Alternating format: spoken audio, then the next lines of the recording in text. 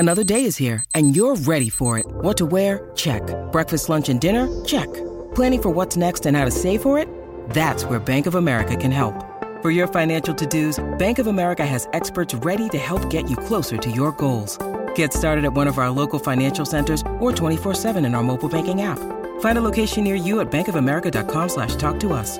What would you like the power to do?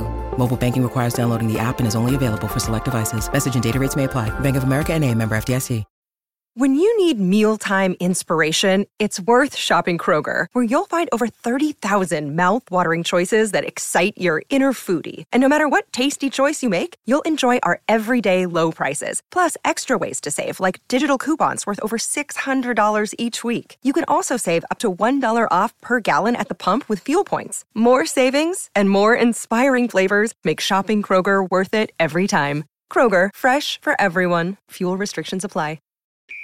If your blood runs orange and blue, this is the pod for you. You're listening to Orange and Blue Bloods, hosted by EJ Stewart and Tommy Beer. Let's get to it, New York. See, what had happened was that essentially is what we heard from Mitchell Robinson on social media. It is EJ Stewart, Tommy Beer, here on Orange and Blue Bloods, a New York Knicks podcast, RC WFAN original. We got a lot to get to on this final episode of the week of Orange and Blue Bloods, where we're talking about the latest from Mitchell Robinson. He expressed frustration earlier in the week regarding his role in the team. He wanted to clarify those comments made on Snapchat, on Instagram. And we had some commentary from Mitchell Robinson and him trying to explain why he was frustrated and in some ways apologize for the lash out and the tantrum that we saw him throw on Snapchat. So we'll talk about that. We'll also preview this Denver Nuggets game, obviously a big game for the Knicks here. We'll also be talking about the maybe return of Jalen Brunson, which is really exciting news. And we'll take a deep look at the standings. There's 10 games left in the season. Knicks right now in the 5th seed, trying to hold off Nets, who are in 6th, trying to hold off the Heat, who are right now in 7th, and maybe even looking ahead to that 4th spot, where Cleveland's only 2 games ahead of them. So we'll give you guys a breakdown of where the standings lie with just 10 games left. We'll talk about what the Knicks have to do to maybe keep this 5th spot or even maybe get up to the 4th. So plenty to get to on this episode. Tommy, we're in the heart of March Madness, so I have to ask, how is the bracket looking today? Bracket wasn't great. Took a little bit of a beating yesterday, but not really majorly impactful. All my Elite 8 teams are still alive. That's kind of what I look for coming out of the first weekend. Unless you have the chalk, I took some, I got Duke going to the final game. I got UCLA winning it all. So I think my bracket's probably going to be reliant on those 2 teams. So the first couple rounds aren't overly important on my end. I'm assuming that my final picks may be somewhat unique, so that kind of lessens the importance of the first round. So yeah, survived any major blows to the bracket, so it's still alive and still looking good. How about yourself? Yeah, I took some hits. I had Charleston in the Sweet 16, and they lost a tough physical game against San Diego State. I did have the Furman upset, so that was really great. So I had the Furman win, so that was good. So people who may have had Virginia moving on, that will help me in my bracket pool. Of course, I didn't have Princeton, which many people did not have. I had Arizona in my Sweet 16. Thank goodness I didn't have them going super far. Some people had them as a national champion team. So lost 2 Sweet 16s on for opening day of the tournament, but still got 14 left. Still have my national champion Texas, who won. So all in all, I would say a decent day. I think right now in our family pool, I'm in 3rd place. So I'll take that. I think some ways we kind of overrate where things are in the first round. It's all about surviving and making sure that your Elite 8 Final Four teams are intact. And right now, that is still the case. Alabama won, Texas won. So we're all Gucci here. Alabama without a single point from Brandon Miller, interestingly enough. Yeah, which is crazy, to be honest. I don't know how that happened, but when you're playing those 16 seeds, sometimes you don't actually need everybody that you normally would need when you play some of these better teams. Should be an interesting match they'll have against Maryland. But this is Orange and Blue Bloods and Odyssey Original. Again, this is a podcast you can get wherever you get your podcasts, including the free Odyssey app. Make sure you hit the download feature on your streaming service so you can get these episodes when we drop. We drop 3 times a week. This is the last one for this week. Also, be sure to check us out on YouTube. You can catch us on the Odyssey Sports channel, where you can get not just the clips from these episodes, the segments, but actually the full episodes.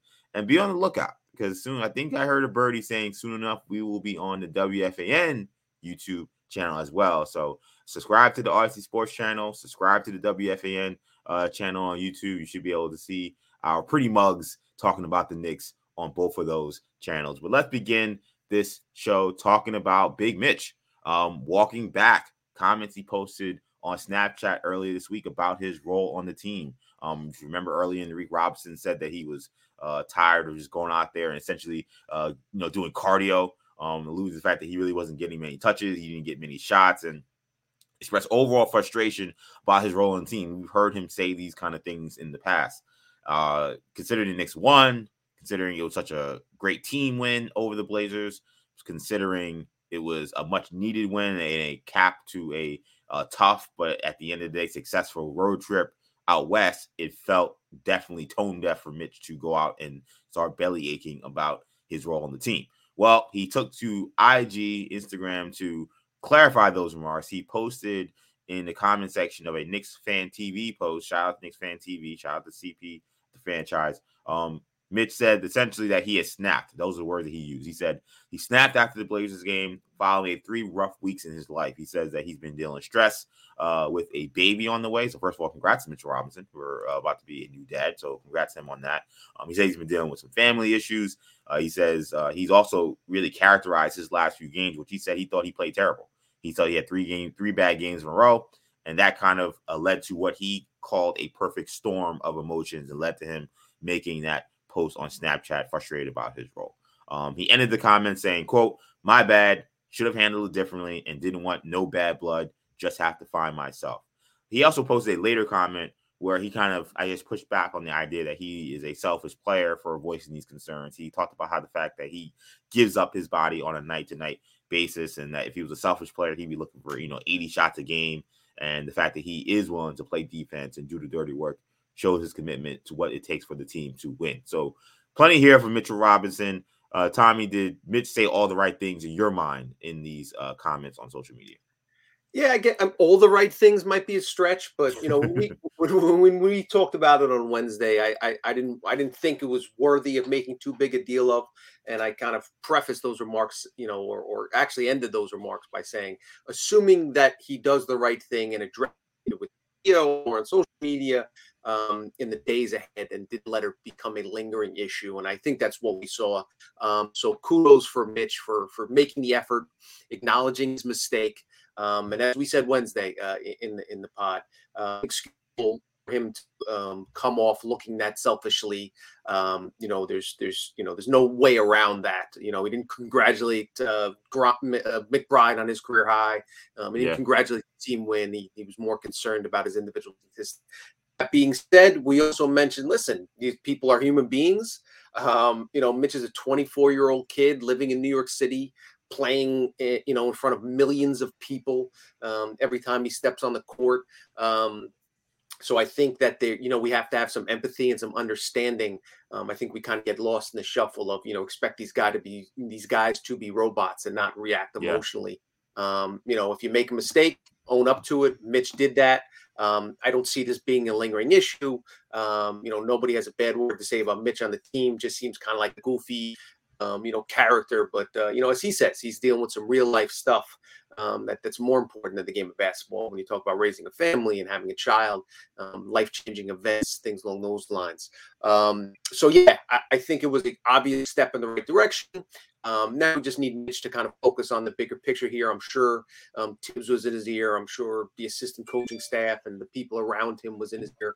We know with Mitch, he's been through, I believe, 4 agents in his first 4 years in the league. He's I'm not sure what type of relationships and guidance figures he has around him in his life.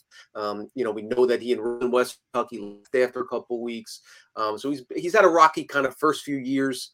As he was late teenage to early 20s, which is not uncommon for many of us. He's obviously headed in the right direction, locked a long-term secure contract, and winning cures all. He's been a big part of the Knicks winning this season, so I expect that to continue going forward. Yeah, I think Mitchell Robinson, one one, I think, needs someone to take care of his social media. I think we've seen now too often in his 4 or 5 years here in New York that he can run to social media and post these comments out of frustration, and it's never anything insane. It's never something that's going to like cripple the team. He's not saying, we need to fire the coach or trade this guy. He's never saying anything crazy, but it's just enough where you just feel like, okay, there's a reason why, certain athletes just kind of give their social media to their agents. And you mentioning that he's had multiple agents, I think maybe speak to some of that. Like, I think that it'd be best for his career if he can. I'm not saying don't get on social media or don't post when you want, but maybe, hand that password, that login to a handler or an agent. He certainly has enough money now with this new big contract he signed to allow someone to deal with that. So when he does get frustrated, they can kind of be a buffer and say, hey, maybe this isn't a good idea. Be the Michelle Obama to Barack in that like viral meme where she snatched the phone out of his hand. Like, he needs someone like that in his life, because I think Mitch is a good dude from everything we've seen. I think that he is a guy who puts his body on the line, and he talked about in one of those posts that it hurts him that people say that he's injury prone. He's like, part of the reason I get hurt is because I'm throwing my body literally, into the line of fire, which is true. So I know Mitch is about the team. I know that he's unselfish, but I just think that there are ways to, just like we talked about with Ja Morant, some of these guys, there are ways to vent that frustration. There are ways to address these concerns that don't put the team in a bad light or provide distractions to the team, which is what Mitch seems to do from time to time on social media. Again, I think because he's a pretty good dude, you don't hear him doing anything crazy. But yeah, I think the first step would be find somebody to handle your social media so we kind of avoid these issues moving forward. I do kind of feel like, while I can understand his frustration, and I thought it was interesting he said that he had some bad games in a row, because I do think that has kind of got lost in some of these games. Like when we had Ben Rickholtz here, like he mentioned how poorly Mitchell played against Sacramento, and the game starts and he's letting Sabonis get right to his left hand as if he didn't read the scouting report. And he has had a couple of games where he's been a little bit invisible. He hasn't been the same impact on the glass and blocking shots and defending the rim. And for Mitch, I think that he can't let the offensive game affect the other parts of his game. I know it's easy for me to say. I'm not the guy running up and down trying to block shots and box guys out and go after every rebound.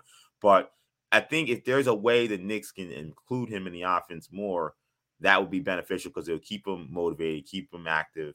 And I think that the potential return of Jalen Brunson could help that, because the more lives he can get, the more paint pressure they can put onto other teams. I think that'll allow Mitch Robinson to get more opportunities. So I think some of this poor play he talked about, I think was actually linked to the fact that Jalen Brunson hasn't played in a lot of these games. Yeah, a very valid point. And, and again, as we addressed on Wednesday, I think he has a valid point in arguing that he should be more involved in the offense. Because as we talked about, not only would it benefit him and keep him happy and keep him motivated, etc., but I think it would benefit the Knicks as a whole. From Mitch's perspective, he averaged more than 5 field goal attempts per game as a 21-year-old sophomore. 2020-21, averaged nearly 6 field goal attempts, a career high. The last 2 years, he's averaged less than 5 shots a game. For a guy that plays 26, 27, that's not a lot, obviously. And for as much as he helps the team on the defensive end, he's doing that again this season. Averaging a career high 9.1 rebounds. 1.6 blocks. Like there's no denying the impact he has defensively. Yes, he hasn't played well of late, and as a result, Isaiah Hartenstein's been in that closing 5 the last couple games. Ihart has actually outplayed him recently, and he has the plus minus to show for it. He played him pretty dramatically in the last week or so.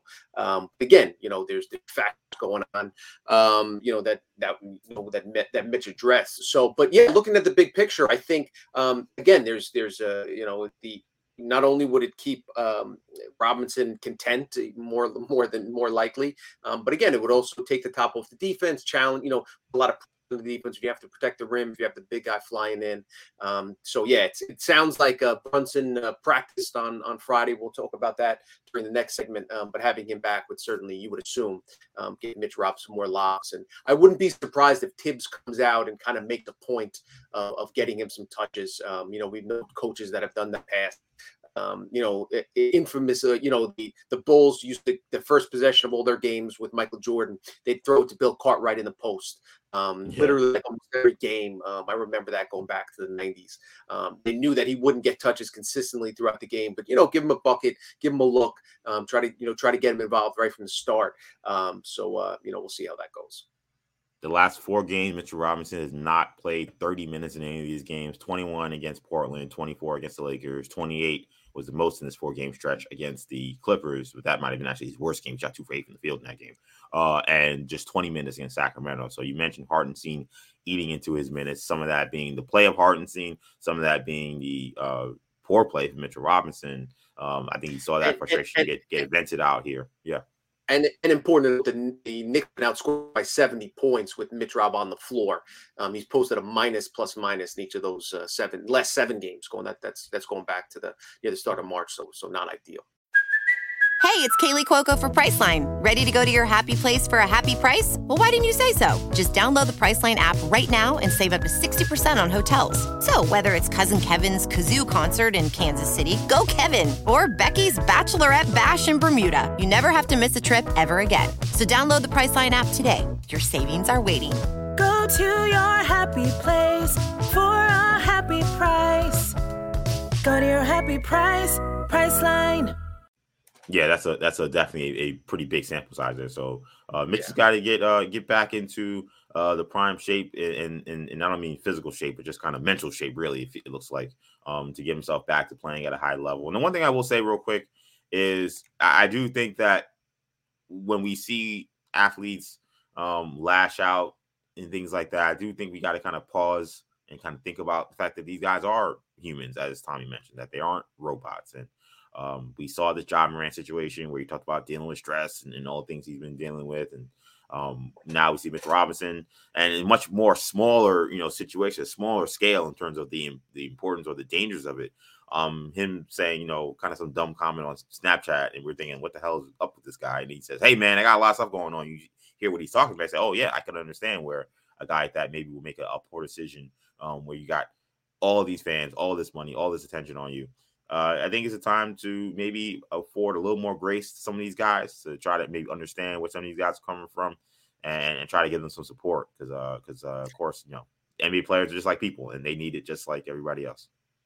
100%. I think that's as a society, we assume that wealth equates to mental happiness and joy. And, there's not a direct correlation there. In fact, you've been around long enough, you have to realize that there may be an inverse correlation between, excess money and happiness and mental health, et cetera, things along those lines. So, fortunately, I think we've taken steps as a society and as a community of fans to be more empathetic, to have a better understanding of the psychological impact and the pressures. If for anybody starting out their career again, Mitch Robinson is just 24 years old. And it's, clear by some of the decisions he's made, committing to school and dropping out and switching the agencies, that he's had some turmoil in his life. And that we all don't have that proper role model, that guidance to kind of push us in the right directions, to bounce questions off of. So he's got to learn on the fly with $1 million in his pocket. And coming from Louisiana, I'm assuming, that's money that's generational wealth.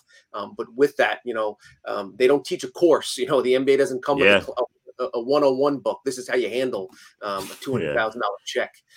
So all those things factor into, and that's something I try to be cognizant of in my time covering the league. And, as a father to 2 young children, just to recognize that everyone's, kind of dealing with their own stuff. And that's, that's something that, we should probably keep in mind more often than not. And to cap on it, Mitch Robinson still doing a pretty damn good job. This is a guy who just signed a big extension to stay with the Knicks. He's been an impact player for the Knicks since he got here. He is part of the turnaround in this franchise. I mean, when he got here, this franchise was ruthless and terrible and a perennial lot of your team. Now, 2 of the last 3 years, they're going to be in the postseason by all, likelihood. And he's a big reason why. So even some of these missteps, Mitch Robinson doing a great job. And I hope that he understands that. Incredibly, I think he's the longest tenure Nick, right? I think he's I actually believe so. Yeah. Yeah. which is remarkable. The fact that a 24-year-old is the longest tenured Nick. But yeah, he's come of age under the spotlight, and for a lot of these guys, I give these guys a lot of credit. We mentioned John Morant, and there's so many, especially in today's day and age. I'm shocked that there more players aren't getting in trouble for social media posts, etc. Because if I was 22, 23 and had access to social media at my fingertips at all times, who knows what I might have tweeted or if people cared that what I wrote.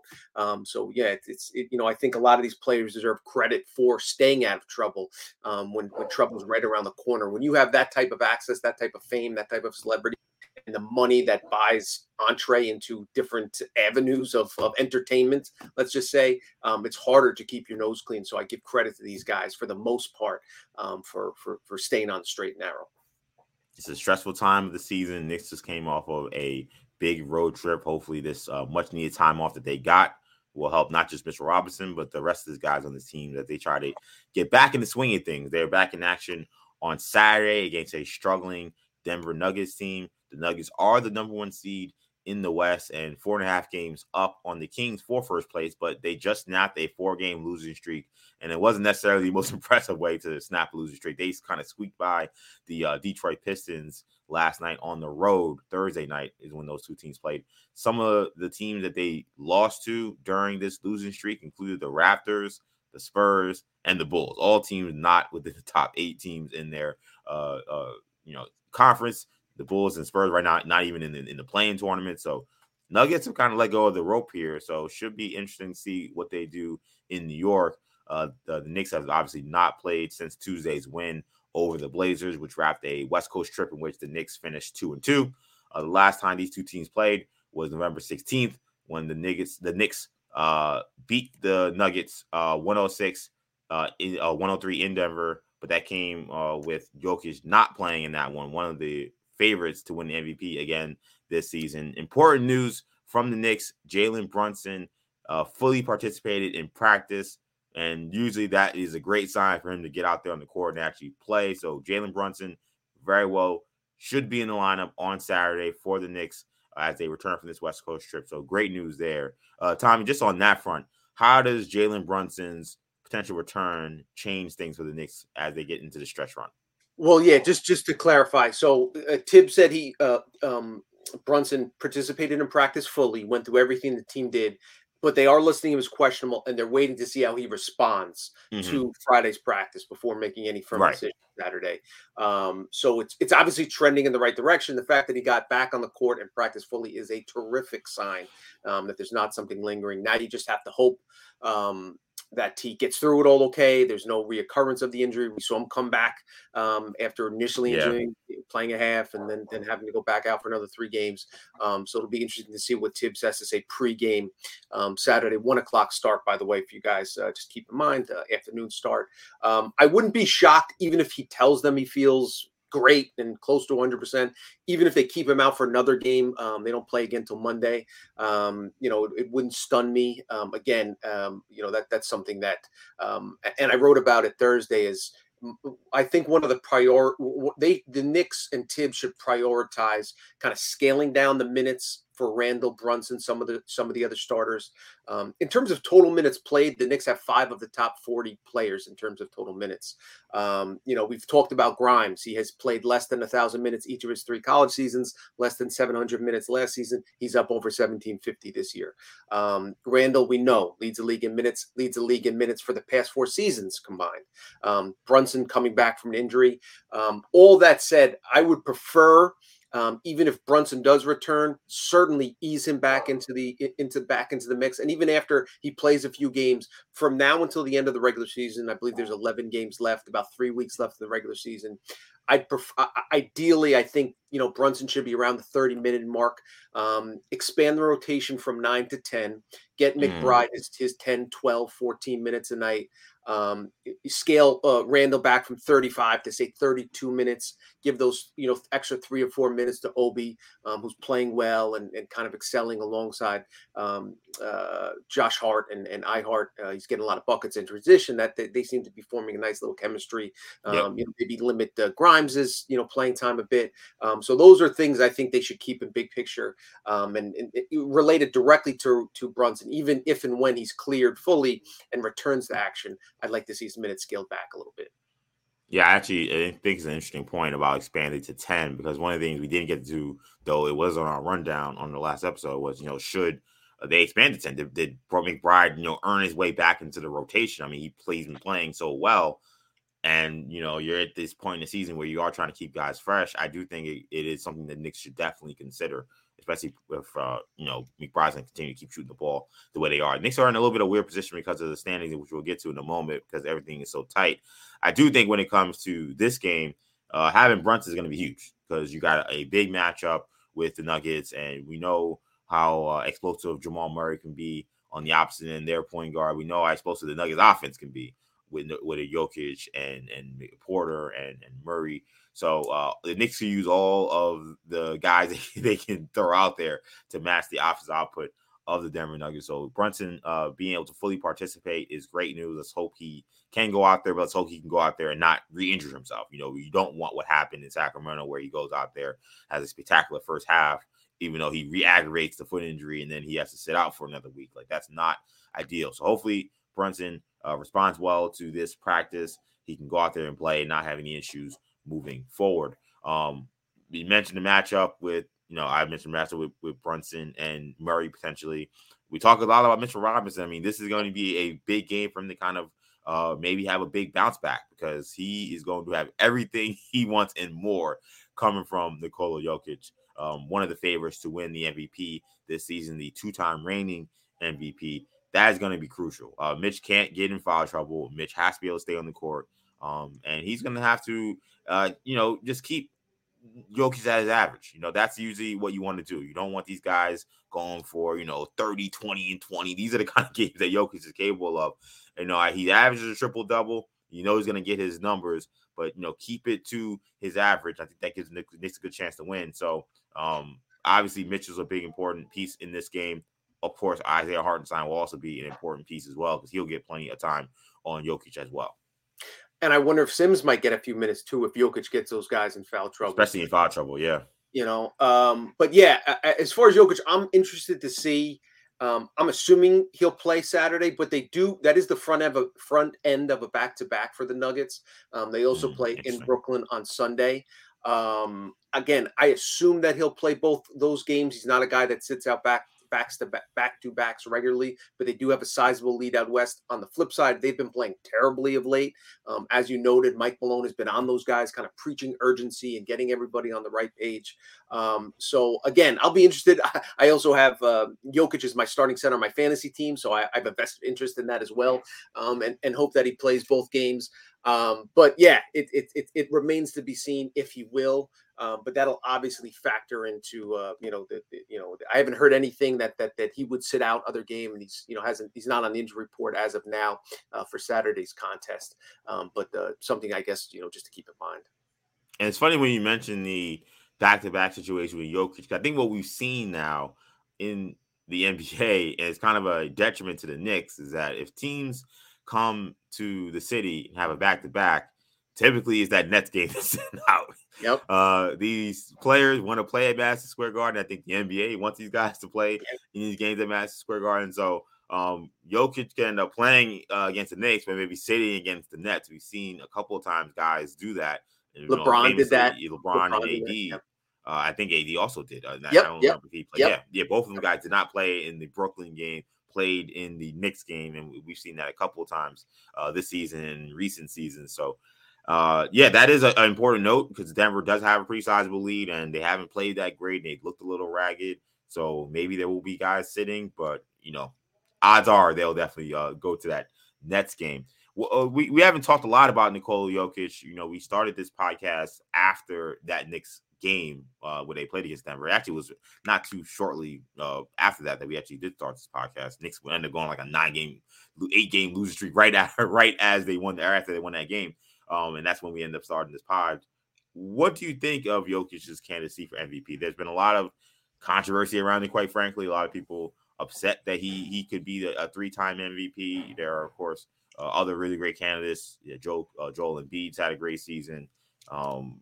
Giannis continues to have another dominant season. But Jokic is right there. I mean, do you feel like if he won, it will be legitimate in your eyes? Definitely. Listen, I'm always remain stunned by people who discredit Jokic. Because if you watch this guy play, listen, he's not as flashy, not as exciting as some other players. I get that.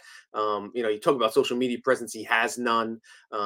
Bland kind of personality off the floor. But in terms of vision, I mean, the guy is a literal genius. One of the best, probably the best passer on the planet, and one of the best passing big men I've ever seen in my lifetime.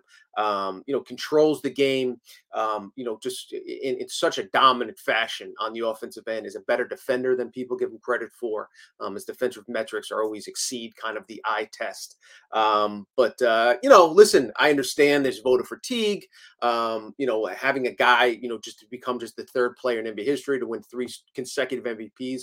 You don't think it'd be a guy like Jokic, but I don't know if that's a reason not to vote for him. All you have to do is be the best player, or should I say, more importantly, the most valuable player in the sport that particular year. And I think he's done that the last 2 seasons. You could certainly make a case, as you can this year, for Embiid and/or Giannis. I'm, same with all-star voting. I never get too tied up into, and I never get too worked up because there's so many personalities involved. The Shaq not winning unanimous MVP. I think it just all these things, it's like the Baseball Hall of Fame where, Jeter didn't get unanimous votes and, other players have not been voted unanimously just because they didn't want him to get, nobody had done before. There's politics and all that nonsense involved.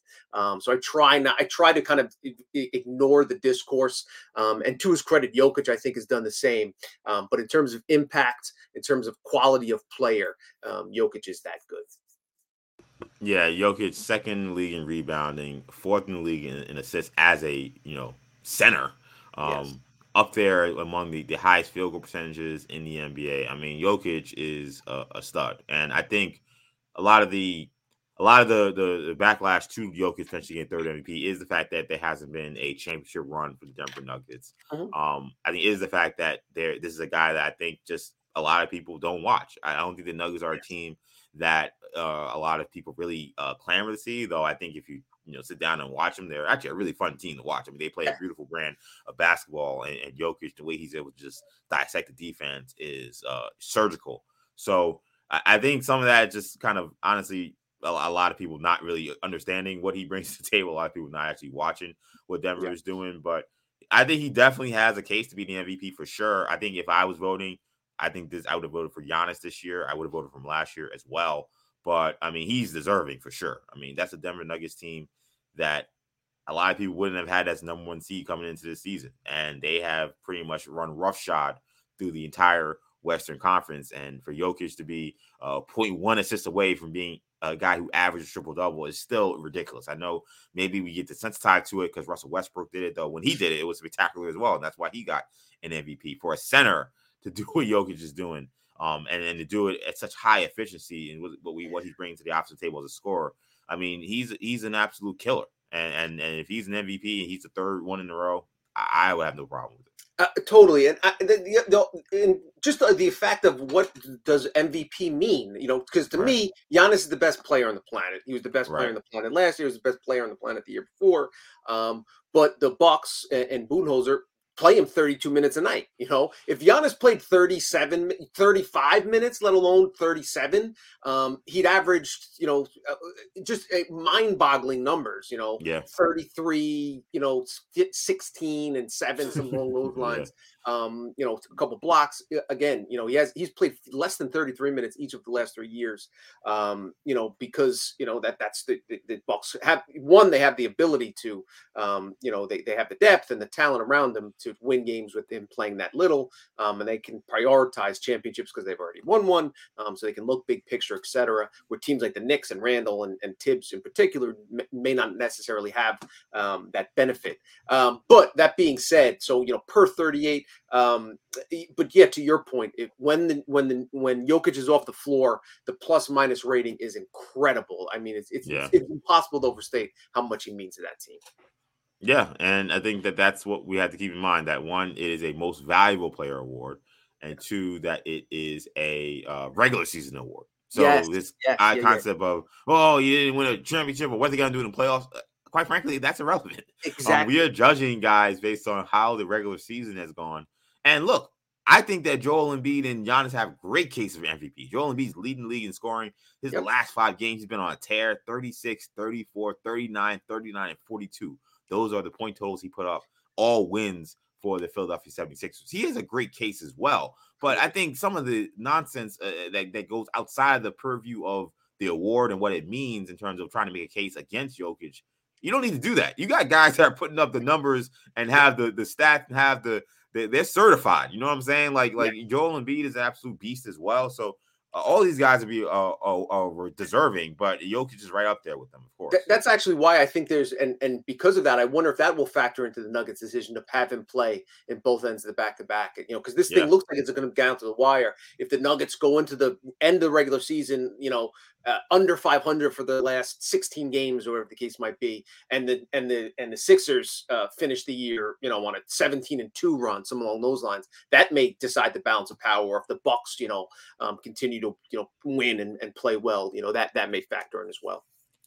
Knicks, Nuggets, MSG, 1 p.m. start Saturday should be a good one at the Garden. So it's a race to the finish, as Knicks have just 10 games remaining in the regular season. So we thought it was a great time to take another in-depth look at the standings and where they sit right now. So the Knicks currently in the 5th spot in the Eastern Conference, a game and a half up on the Nets, who are in 6th, 3 games up on the Miami Heat, who are currently in that dreaded 7th spot, which means that you are in the play-in tournament. That is a spot that teams are trying to avoid if they can. Now, all 3 of these teams have relatively easy paths to the finish line here in the regular season. The Knicks have the 22nd toughest schedule remaining in the regular season. The Nets have the 23rd toughest schedule, and the Miami Heat have the 29th toughest schedule. So it's not like these teams will have necessarily a lot of difficult games coming here down the stretch. On the flip side, New York is also just 2 games behind Cleveland for that 4th spot, which means they could get home field advantage in the first round if they're able to catch Cleveland and pass them. Cleveland, for an important note here, they have the easiest schedule left in the NBA schedule. So Knicks 2 games back, Cleveland somewhat in distance, but Cleveland has the easiest schedule in terms of opponents' winning percentage moving forward here. So that's an important detail in terms of the Knicks' chances of getting to that 4th spot. So before we talk about the maybe the pie in the sky hope for the 4th seed, when you look at these 10 games the Knicks have left, how many do you think they need to win to secure the 5th spot, and how many do you think they need to win to avoid the play-in? Yeah, I think there are 2 games that are obviously the most important. Those are the 2 games against the Heat. They play at Miami next Wednesday, and then they host Miami the following Wednesday, March 29th. So those are the 2 next, the 2 most important games of their next 6. I think that'll kind of determine, if the Knicks can win that first game in Miami, that should, put, assuming they take care of business these next couple of games, could put them 4.5 games up on the Heat, with 6 or 7 games remaining on the schedule, which would be seemingly insurmountable. So those are, if they can get both of those, they will have essentially clinched a playoff spot, whether that's 5 or 6, which is obviously very important. And then you have to look at the Nets. Nets just lost last night. The Knicks have a nice little 1.5 game lead. We'll see kind of how things play out. But yeah, I would say it looks like They have 11 games left, actually. Oh, sorry. Yes, 11. Yeah. Yeah, 11. So I'd say 7-4. If they go 7-4, I think that should be enough to hold on to the 5 seed. Tibbs, I'm sure wants to go 11-0. Would be closer to 8-3 or 9-2. I think if they, 6-5 would be a little bit dicey, make Knick fans sweat. I think if they go 7-4, that should probably be able to hold off the Nets. And if they beat the Heat in one of those 2 games, that should obviously, no matter what the Heat do, should be enough to hold off the Heat. And then it gets interesting with Cleveland. If they, it'll be very interesting to see if they're within a game or 2. They play the Cavs in Cleveland the final day in March. They have 4 games remaining after that game. So if they're within, let's say 2 games, if they're, how it currently stands, win that game, get within a game, then you make things interesting in terms of how things would play out over the rest of the season, because the Knicks have won 2 of the 3 they've played against Cleveland thus far this season. If they would win that one, they would control the tiebreaker. So then you would just need to, tie the Cavs. That would be quite interesting. There was also a report, I forget where it was, but I saw it on Twitter, that the Cavs internal dialogue is they're hoping that the Nets jump up to 5 seed and pass the Knicks. Because they'd rather play Brooklyn than New York in round 1, which makes sense. Yeah, I think that makes a lot of sense. I mean, Nets are a team that has been a little up and down since the trade, but they've had some really good moments. Yeah. But they don't have necessarily the established stars that Knicks have right now. And it's crazy to say Knicks have established stars, but the way Randall and Brunson have played, that's what you have to call them now. Bridges is averaging 26 points a game since he joined the Brooklyn Nets. He's had some monster games for them, but this would be his first go-around as a number 1 option in the playoffs, playing for a whole different team, a team that's still trying to gel as they get closer to that postseason. So I think if you're Cleveland, that would make sense to want to play against the Nets as opposed to the Knicks. So, yes, you're right. I kept saying 10, but yes, they have 11 games left, the Knicks. I think 7-3, you're definitely 7-4. I think you're definitely probably locked into that 5th spot. I think playing above 500, I think will be probably the floor in terms of making sure you secure the 6th seed. You do have a game and a half up on Nets, and that's what have to essentially win. I guess they have 12 games left, so I guess they have to win 8 in order to pass the Knicks. Do I think Nets going 8-4 in the schedule? They could, but who knows? These are going to be games where they have some easy ones here, but they also got some teams that do have some playoff seeding on the line. You mentioned the Cavs. You mentioned Philly. They got that game against Denver as well. So I think the Nets, that's definitely not their ceiling 8 games, but I think 8 games would be, a great result for them here. And they would need Knicks to essentially win only 6 down the stretch to make that a reality for them. They also have the tiebreaker over Knicks, so they don't need to get, ahead of the Knicks in the standings to get that 5th spot. And for the Heat, I think the Heat, I'm just not as they got these 2 games against Knicks, so that is very important. You cannot lose those games. But the Heat have been so uneven, and they've played so disinterested at times. And that loss they had against the Orlando Magic in Orlando last week, unacceptable. I mean, they've had a lot of these losses of late. And part of me feels like even if they find a way to beat the Knicks twice, they'll find a way to blow one of these games to Detroit or one of these games to the Orlando Magic again, who they do have one more time, or they'll lose to the Wizards and they'll find themselves right back where they don't want to be, which is in the play-in. So I'm kind of all out on the Heat in regards to their chances of catching at least the Knicks. Could they catch Brooklyn? They're a little closer to them, maybe. But I'd be surprised if the Knicks fell off that much to where the Heat were able to pass them and the Knicks couldn't even secure a top 6 spot here. I think when you look at the 4 seed, I think it'll be interesting because you mentioned that the Knicks do have a game against Cleveland. So that gives them a little bit of an advantage. I think looking at the way the schedule is and how easy things are for Cleveland moving forward, that would kind of give me less optimism that the Knicks can catch them. But having that game against Cleveland, the Knicks play really well here in these last few games. Who knows where you are at that point? And then when you get to a race to the finish, those last weeks of the season are interesting. And that's why sometimes even the strength of schedule moving forward can be a little deceiving, because some teams may have a great record, but maybe locked into a 1 seed or locked into a 2 seed, or teams that are actually trying to avoid certain matchups so they don't mind losing a certain game.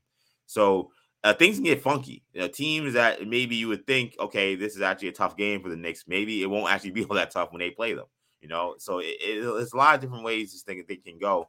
But I think the Knicks are in good shape to at least find a way to keep themselves out of the play-in. I think they got an outside shot still trying to get that 4th seed. Do you feel like the Knicks, and this sounds crazy, but I'm going to ask it, because considering how they played at home, should they want the 4th seed? The Knicks are one of the best road teams in the NBA. They're tied for the most road wins in the league. Like, is there a scenario where you say, hey, maybe it would be great to actually start this series on the road? And if you got to play one game on the road, the Knicks have shown they've been much better on the road than at home. Yeah, I understand what you're saying. I think for that reason, they shouldn't destroy themselves and go all out and, pedal to the metal. But I think if you have an option, you take the 4 seed, just because, have been successful on the road, but the Garden in a playoff game is a bit of a different beast. I think a lot of that home record has to do with teams getting up to play at the Garden. It's their one time a year, whereas the Knicks kind of take it for granted. Nobody on that Knicks court is going to take a playoff game one of a first round playoff series for granted. They're not going to come out more amped. So I think you kind of you don't want to place too much importance on that. But again, falling into that 5 seed, not even falling, but getting the 5 seed is not the worst thing, because if you start on the road and if the Knicks were to ever win one of those first 2 games in Cleveland, let's say, that would make things very exciting for Game 3 back in the Garden. Yeah, I think that you said it best. Like, I think that, I would still gladly take the 4 seed and get that home field advantage. But you're right. I think when it comes to prioritizing what are the priorities for the Knicks, I don't know if the 4 seed is a top priority. To me, it's 1, avoid the play-in. That's the number 1 priority. Yes. And then number 2, it's try to keep that 5th spot. And then after that is 3rd. Then you say, okay, are we in the mix for the 4th seed? Then we'll try to get that. And that's why when we talk about resting guys, making sure some guys stay sharp, adding Deuce McBride to the rotation, maybe it does, add a loss or 2 to these last few games. But as long as it still keeps you outside the play-in and keeps you in that 5 spot, then they need to take that route, because at the end of the day, it's about being as healthy and playing as well as you can at the most important time. So they could go pedal to the metal these last 11 games, but if they got no gas, or Jalen Brunson's out, God forbid, or one of these other guys gets hurt because they're playing too many minutes because they were trying to get the 4 seed, like, that would be a absolute disaster for the Knicks. Yep, agreed. I think that's a good place to leave it here. So that's going to do it for this edition of Orange and Blue Bloods, a WFAN Odyssey original. This is a podcast you can get wherever you get your podcasts, including the free Odyssey app. Make sure you hit the auto download feature on your streaming service to get these episodes. We'll be back next week with more episodes of Orange and Blue Bloods. Also, be sure to check us out on YouTube. You can find us on the Odyssey Sports channel. And make sure you also subscribe to the WFAN channel on YouTube, because we will be putting videos up there at some point in the near future. So keep your eyes and ears peeled for that.